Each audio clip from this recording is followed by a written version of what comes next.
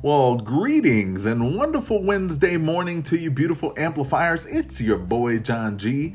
It is Wednesday, July 15th. Can you believe we're in the middle of freaking July? And, well, we are. It's crazy. We've been at home for like 4 months, and this is crazy. And anyway, this is your morning mindset.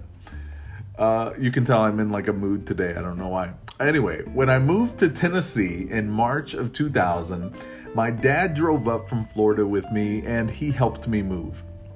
It was exciting to move into my first ever 2-story townhome. I mean, I had a fireplace, I had stairs, which is important in a 2-story home, and I had a brand new 32-inch television. It probably weighed like 900 pounds. It was one of those that had like the big back on it. For those of you who may be listening to this in the future, you have no idea what I'm talking about because you've only known flat light TVs, but TVs used to weigh 8 million pounds, and they would be like 2 inches. I don't know. Anyway, in my mind, I was rich. It didn't take a lot. The only lifestyles of the rich and famous thing that I was missing was a pool. Okay, when I was growing up in Florida, most of the homes were ranch, so they didn't have stairs. I grew up in Florida, so nobody had a fireplace unless you were rich. And we had a black and white like 19-inch TV with knobs and no remote control. And so if your TV was bigger than 30 inches, you were rich and you had a remote control and it was color. If you had stairs, you were rich. If you had a fireplace, you were rich. And if you had a pool, in my mind, you were rich because we didn't have one. Anyway, it doesn't take much for me to think I was rich when I moved to Tennessee. As I unpacked all of my stuff and I set things up, I plugged in my brand new television into the wall. I put the batteries into the remote control and I sat down on my couch that was from Goodwill and I pressed the power button on my remote and nothing happened.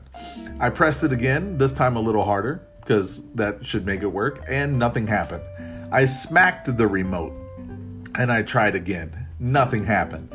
I got up and I pressed the power button. Nothing. I unplugged it. I plugged it back in. Nothing. I went to the circuit breaker. I checked all of the switches for the living room. I flipped them off and on, and then I tried it again and nothing.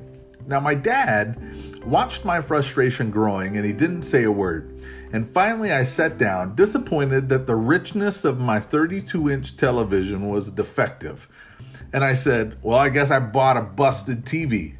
And my dad, in all of his encouraging kindness, said, hey, genius, why don't you flip the light switch on? Yep, it was a switched outlet. He had figured it out pretty quickly into my troubleshooting process, but thought that it was funny to say nothing and see if I could figure it out. That was a frustrating process. It was frustrating because I really would have preferred that he just give me the feedback early on in the process so that I could have adjusted my behavior. But sometimes feedback doesn't work that way. And I gotta tell you, now when I'm in the beginning stages of troubleshooting, I always check the light switch to see if it's a quick fix. Sometimes feedback is given in the game to help someone course correct before they go way off course. And sometimes feedback is learned through a process of uninformed choices. For me, the lesson stuck. Either way, learned in the moment or learned after the fact, feedback is a gift that leaders need to be successful. In his book, What to Ask the Person in the Mirror, Harvard professor Robert S. Kaplan discussed the importance of leaders getting feedback. Kaplan writes about a senior pharmaceutical company executive that he was working with who was having trouble achieving consensus amongst his leadership team. When Kaplan asked him if he had considered getting employee feedback from his direct reports, he replied, "Of course not. They're my subordinates. It would be awkward for me to ask them for coaching. I'm the coach." Well, thankfully, Kaplan was able to break this thought process and the executive was able to gain some valuable insight. Leaders need feedback. We need it. We are imperfect, and the fact that we have been promoted doesn't change that. Without getting feedback, we won't have the opportunity for growth and change. If we stop growing, if we become professionally stagnant, then we die professionally. It is important that you provide your leader with feedback. It is important, if you are the leader, to be open to feedback and to look to make the necessary changes to support your people, or to help clarify to your people why you act the way you do. Either way, feedback is the key to success and harmonious working relationships. All right, amplifiers, choose kindness today, show yourself and others grace, and make a difference in the lives of those that you encounter, even if it's virtually. Amplify. Have a great day.